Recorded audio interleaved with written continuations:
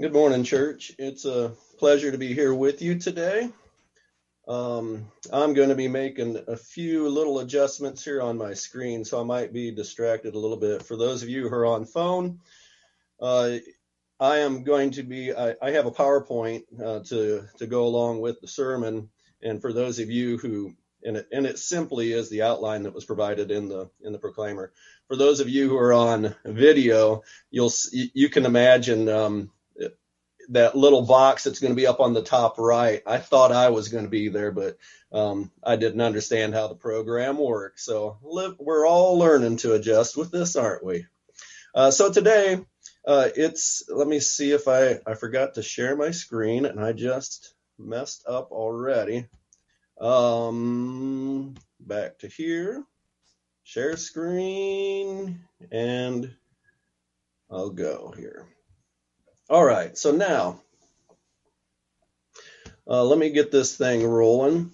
It's an interesting, wonderful day when the world comes together, and I hope you like that little picture of the Church of Christ. I hope we're there again real soon, but until then, we're going to do these meetings and do the best we can and pray for God's grace and His mercy upon us. Today is Resurrection Sunday. He lives. Today's the day that they went to, the ladies went to the garden. They went to the tomb and found it empty. And why do you search for the living among the dead? He's not here. He is risen. And so this happened almost 2,000 years ago that he lived, walked on this earth, and he was raised from the dead. And his resurrection, let me change a little bit here. One more thing on my screen that's going to get to me. Okay. His resurrection proves that he was God. You know, we can understand that when he was raised from the dead, when somebody came back to life and nobody else was there to raise him, like Jesus raised Lazarus and some other folks, there was nobody there to raise him. And it proved that he was who he said he was, that he was the very Son of God, and that he was, in fact, God. But the question for us today that we're going to consider is a little bit more, and then we're going to come back to the resurrection, is what did his death do? What did his death do? So some simple thoughts today, but maybe some thoughts that some people don't think about too much. And for us to get started, I'm going to revisit a verse that we looked at last week. Ephesians chapter 5, verses 1 and 2.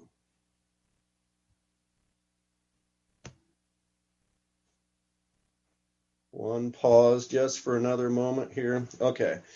Ephesians chapter 5, verses 1 and 2. It says, therefore, be imitators of God as beloved children, and walk in love, just as Christ also loved you and gave himself up for us, as an offering and a sacrifice to God as a fragrant aroma.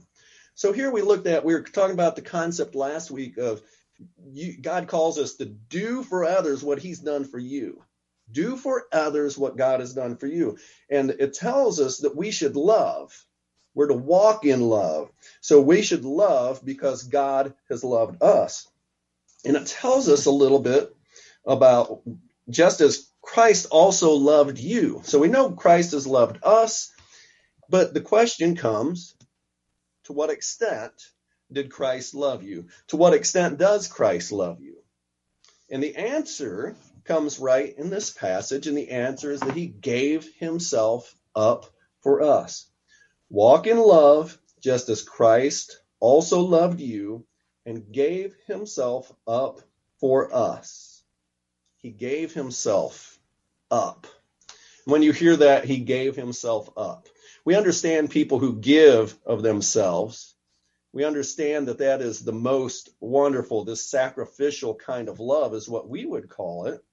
But Christ's sacrificial kind of love is very special because he gave himself up. He gave himself up to go to the cross. And that's our next question. How did he give himself up for us? Just a very logical, simple-minded thought that we have here. How did he give himself up for us? And the scripture right there says, He gave himself up for us, an offering and sacrifice to God. An offering and sacrifice to God. Jesus became a sacrifice to God. And now that might mean something to you, but you might also be sitting there and thinking, well, what is a sacrifice? We hear this word, people sacrifice themselves in many different ways. What does it mean here in this scripture pertaining to Jesus that he became a sacrifice to God? And so let us consider the question and let's answer it. This is my answer. I didn't get this out of a dictionary. So if in some way it's not satisfactory to you, and I will say I know there's more to it than this, but I think this is the simplest answer, and that is that a sacrifice is a payment made to God. And this is sacrifice pertaining to God. It's not an everyday sacrifice. A payment made to God to satisfy him when we sin. A payment made to God to satisfy him when we sin. Okay, so 1 John chapter 4 is where we're going to turn. And I hope you'll look in your Bibles here and consider these thoughts in these passages. 1 John chapter 4, verses 9 and 10, and the context before is just wonderful, and after, I hope you'll read the whole thing. But pertaining to this idea of sacrifice and it being a satisfaction, this is going to be the word that I'm keying in on, satisfaction. That's what I want to look at right now. So 1 John chapter 4, verse number 9.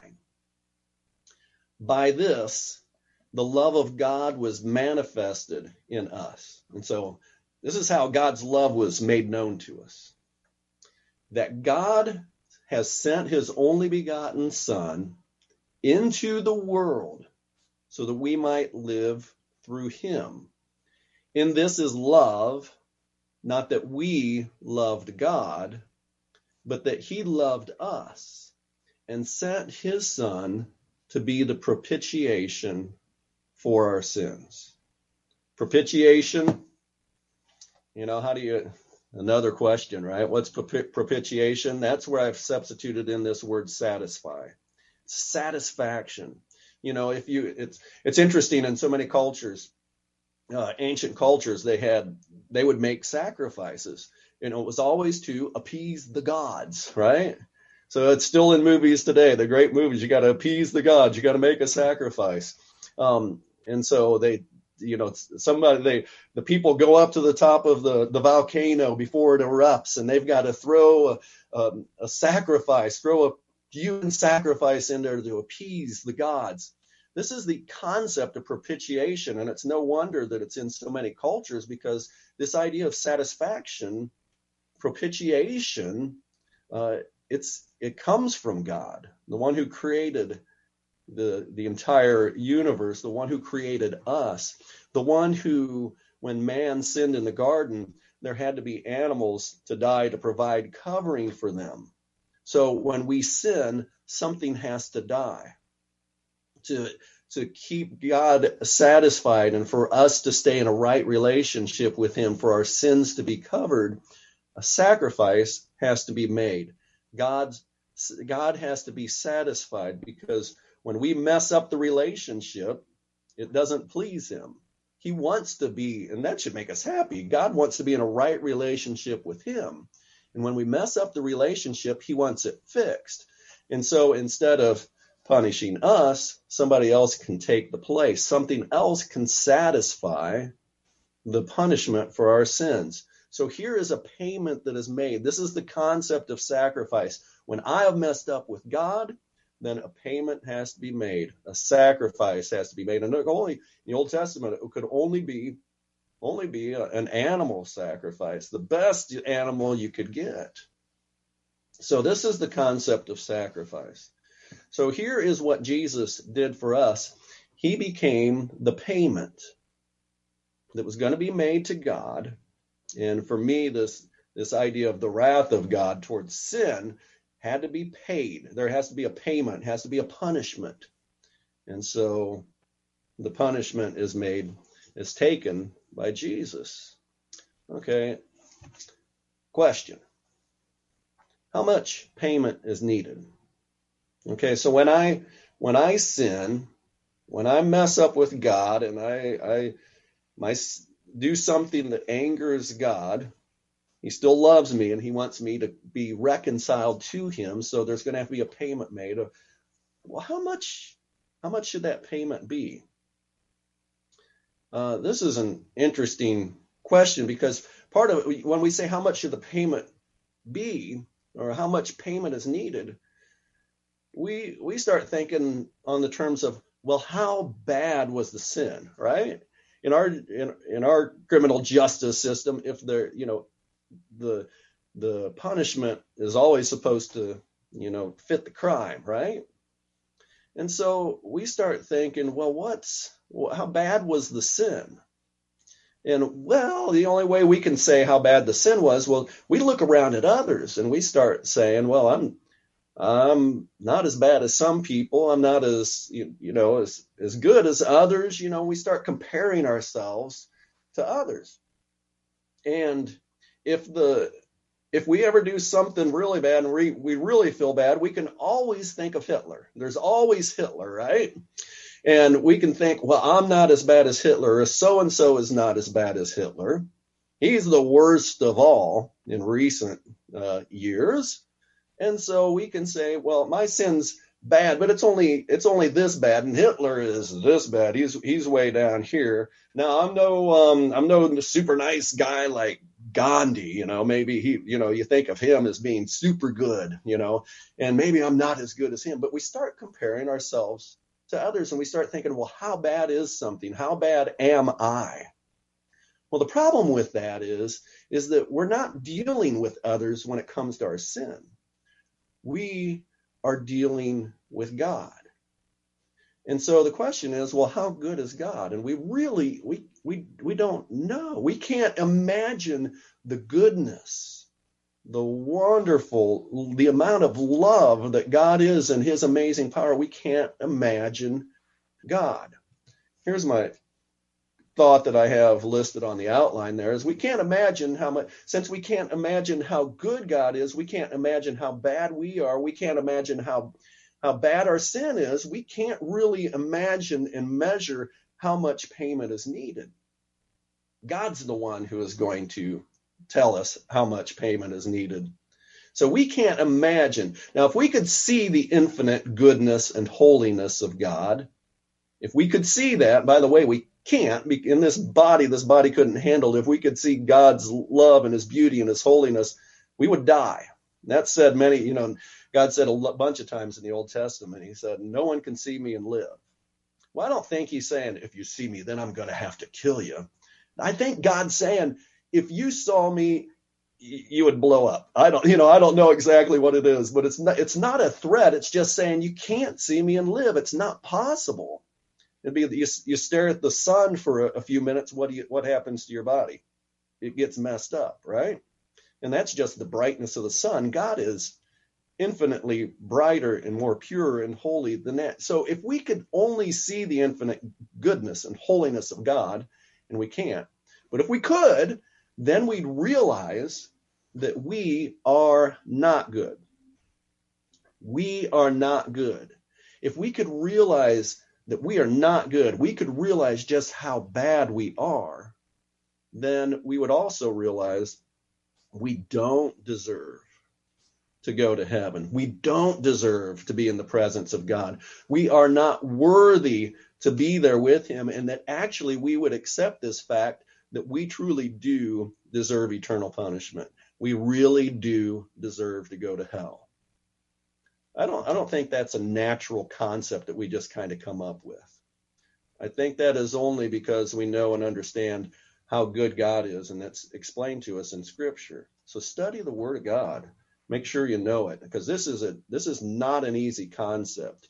We tend to go to funerals and say, yeah, that person would have given the shirt off his back to help somebody in need. They were really good. I know that right now they're in heaven. It's easy thing to want to say. But the fact is we have to understand that we don't determine good and bad. Jesus said when somebody came to him, why do you, the guy said, good teacher, what must I do to inherit eternal life? And the man said, why do you call me good? Jesus said, why do you call me good? There is none good except the Father in heaven. No one is good. Now, if Jesus says that, he's trying to teach us something, right? Because Jesus was good. So anyhow, we can't imagine the idea of God's holiness and beauty. Therefore, we can't imagine how sinful and ugly and nasty we are. And there's nothing we can do to change this. Once we've sinned, we've messed up, we've soiled ourselves, we have made ourselves just impure, unholy, we are unworthy, unfit to be in heaven. We can't change it. But God has made a way. So the only way that we have a sense where we can change this is by doing what God says, by getting right with God. So God's made the way. But I hope you get this. This is the thought of what we really need to get at today. When we think about this is the time when Jesus died, he was buried in the grave for 3 days and then raised up. You know, the resurrection that we celebrate today, yeah, it's the power of God. He was the Son of God. But why did he die just so he could prove he was the Son of God? No, he died to make a payment. And somehow when Jesus was on that cross, I know the physical suffering was immense. I know it was terrible. But somehow Jesus made a payment that was something that I couldn't pay. A payment for my sins, and he made that. And we need to talk about that, the spiritual aspect of what was needed. What was that payment? And thus, maybe we get to, there it is, 1 Peter chapter 2, and the scripture reading was from verses 21 through 24. But right now, let's just consider verse number 24. In and of itself, we'll mention a couple other verses in a minute. Speaking of Jesus, it says, and he himself bore our sins in his body on the cross, so that we might die to sin and live to righteousness. For by his wounds we're healed. He bore our sins on the cross. Somehow Jesus, I don't know how God made this exchange. He's God. He can do it. Somehow Jesus bore my sins, and it becomes very personal at this point. And as we think about why did Jesus die, it's because he went to the cross to pay the punishment for my sins, for our sins, but my sins. And when I realize and I think about the things that I've done and the things that I do, Jesus took the punishment for those things on the cross. And I come down with the thought in mind of how bad we are and thinking that we don't deserve heaven and that we truly do deserve hell. The fact is that Jesus, when he went to that cross, he bore my sins on that cross. He took the punishment. By his stripes, by his punishment, made me well. So he took the punishment that I deserve, and I know the punishment I deserve. I deserve an eternity's worth of punishment in hell. Jesus served out somehow on that cross when he was dead. I don't know how God made this happen, but somehow Jesus took the punishment that I deserve, and it was an eternity's worth of hell for me. Just thinking about what he did for me is immense. That would be an agony that he made for me. He suffered agony, torture. He suffered hell for me. He took that punishment. But it's not just me. It's you too. He took the punishment for you and for the sins of the whole world, for he so loved the world that he gave his only begotten Son. He bore our sins on that cross. For all the dumb things that we have done, he took the punishment that we deserve. He bore our sins in his body on the cross. You can check that with a couple of other places. You can look at 2 Corinthians 5:21. You can read Isaiah 53. This concept is over and over again in Isaiah 53. Jesus knew what he was going to suffer. He knew what he was going to do. He always did. So Jesus bore, this is why he died. This is why he had to die on that cross, was to save us. And it's a demonstration of love for us. Since he has done this for us, we should follow in his steps. We should die to sin and live to righteousness. We should be done with sin. Knowing what it does to Jesus, what it has done, we should be done with sin. We should put away sin and live to righteousness. That's in verse number 21 in 1 Peter 2. It's right there in that context. 1 Peter chapter 2, verse 21 tells us to follow in his steps. Follow in the steps of the one who committed no sin. We're not supposed to be sinning. We're supposed to die to sin and live to righteousness, right in verse 24 that we read. So consider that. We honor this day so much as it was a historic time and when Jesus would have died for us and been raised to life again. But it means something to us every Lord's Day. Every Sunday is the Lord's Day, as has been mentioned. And so we need to remember every Lord's Day that he was resurrected to life, and so that we too, since he was resurrected, we too should be living. We should be living according to righteousness and following after Christ Jesus. Consider 1 Corinthians chapter 15 now. 1 Corinthians chapter 15, it's a long, lengthy passage, just encouraging us to know that we will someday be resurrected from the grave. We'll be resurrected from the dead unless we're one of the ones who are alive when Jesus comes back, which could happen any time and could have happened any time in history here since the church began. As so many people are starting to, it's the plague, and it's the end times. It's been the end times for a long time. So let's just keep living for Jesus. We could be around, the world could be around another couple thousand years. So or another 10,000 years. We don't know. So, but your time and my time could come anytime. So live for Jesus. But considering the resurrection, 1 Corinthians 15:20 through 22, it says, and so now now that we understand the death of Jesus, let's talk a little bit more then. He didn't just die and stay dead. He paid the debt, and then he overcame because he is God. But now Christ has been raised from the dead. The first fruits for those who are asleep. The first fruits, So are there other fruits to come? Jesus was raised from the dead. There are other fruits that come. He was just the first one. For since by a man came death, by a man also came the resurrection of the dead.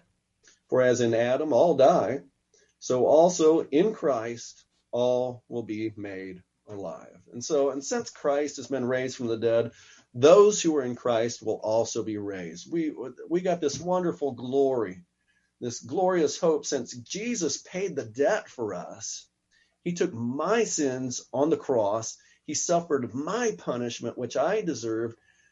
God has done this wonderful work to prepare me then to be in his presence for heaven. I don't deserve it. You don't deserve it. We don't deserve to be there. We do deserve hell, but Jesus suffered the agony of hell somehow in some spiritual way so that we then could also be raised just like he was, be raised and go home eternally with God forever. What a wonderful hope.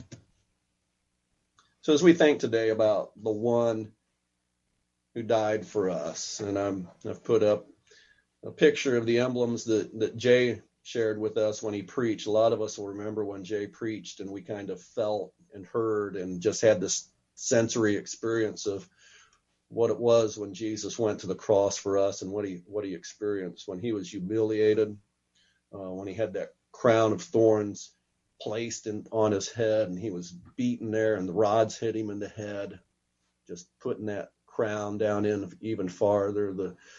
the nails put into his hands and feet. He was hung in humility. They'd placed the purple robe on him at one point in time to mock him as a king who was bleeding and beaten. And then they put him on the cross, and there they crucified him, and he died there for us. He died on that cross for you and me. And the question comes, has anyone else ever died for you? Perhaps you might think of, rightly so, some soldiers who serve and try and they sacrifice in a great way, and some perhaps sacrifice their own lives. Perhaps you can think of others who have sacrificed for you, but very rarely will any of us have someone that we can say, this person died for me. And Jesus did that. Jesus died, took your punishment. I believe your debt's already paid. But the question is, will you give your life to him so that on that final day, he doesn't say, I never knew you. I'm going to have to revoke that gift I gave you, because you're not one who was faithful to me. You're not in Christ. Consider, has anyone else ever died for you? No one probably has. But if somebody did die for you, what would you think about that person? How would you treat that person? How would you serve that person? How would you live for that person? That person would be special. You would honor that person. You would do anything for the one who died for you. So my question today is, what will you do with Jesus? On this day that so many others are just saying, Jesus rose from the dead and he's got the victory and I'm in him. Well, let's really slow down and think about what his death was and what he really did for you, what he really did for me. And let's be moved by it. Let's be changed by it. And there is this wonderful hope we have. Someday he's going to come and get us and take us home to heaven with him. But it's only if on that day we are found to be in him. Don't keep living your own life. Start living for Jesus. He's the one who died for you. We need to live like ones who've been died for. So on this day, if you're there and you're a Christian, I want you to really think about Jesus has given so much for you, more than you deserve, and you need to start living for him in a greater way. I hope you'll consider that this week and start living like Christ wants you to live. And if there's somebody out there who you need to respond to Jesus, he died for you, and now you need to die to your own self so that you can live for him. That happens in baptism. That's when you call upon the name of the Lord and you say, I can't save myself. I need you.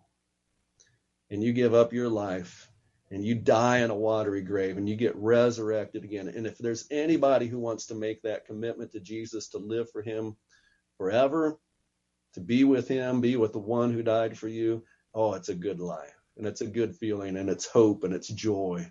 And he is full of love and goodness, and he so wants to share life with you.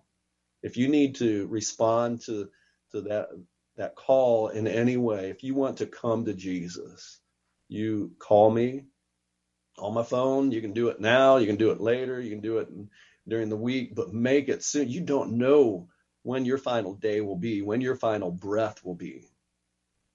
So make that decision.